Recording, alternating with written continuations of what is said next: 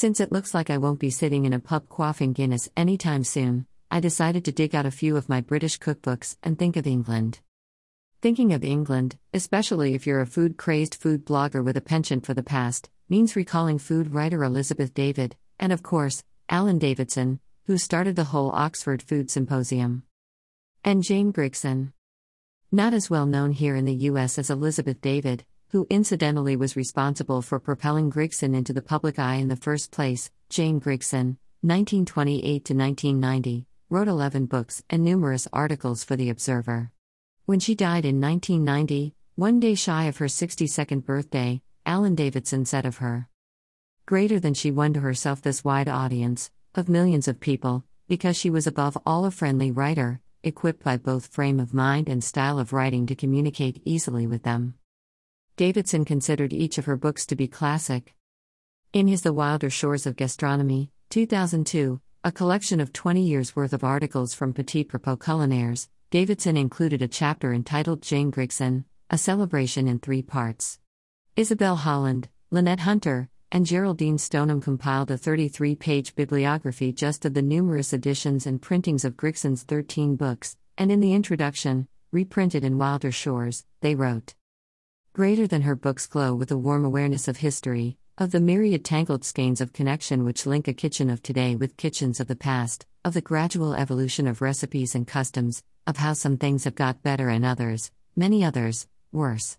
p. 328. As for a complete bibliography of her many articles and such, dream on. No such thing yet exists. Here's a list of her books, none of which are in my local public library, although the university library sports 3 of them, and, at one time, I owned 7, marked with A+ sign.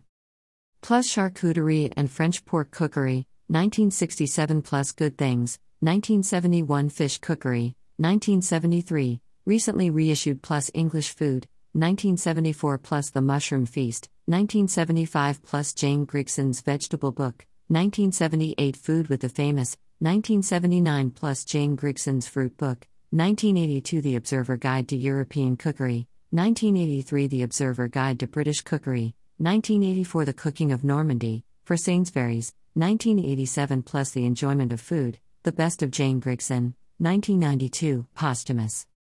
Grigson's charcuterie book testifies to her underlying sense of humor and ever-conscious awareness of the hand of history sweeping over the dinner table. And the book came in very handy for me once, in Haiti, because a development project rearing goats from the Central Plateau hired me to create a palatable goat liver pâté for a marketing effort aimed at the Haitian elite. Taste testing took place in a local upscale supermarket and at a local upscale butcher shop owned by a French-Canadian butcher.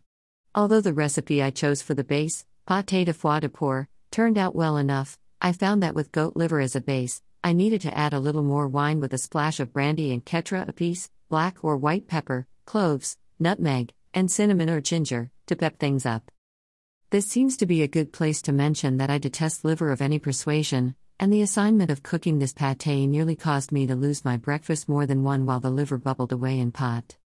Actually, Jane Grigson, more so than her mentor Elizabeth David, might well be considered to be one of the first modern food writers to tout the glories of local food.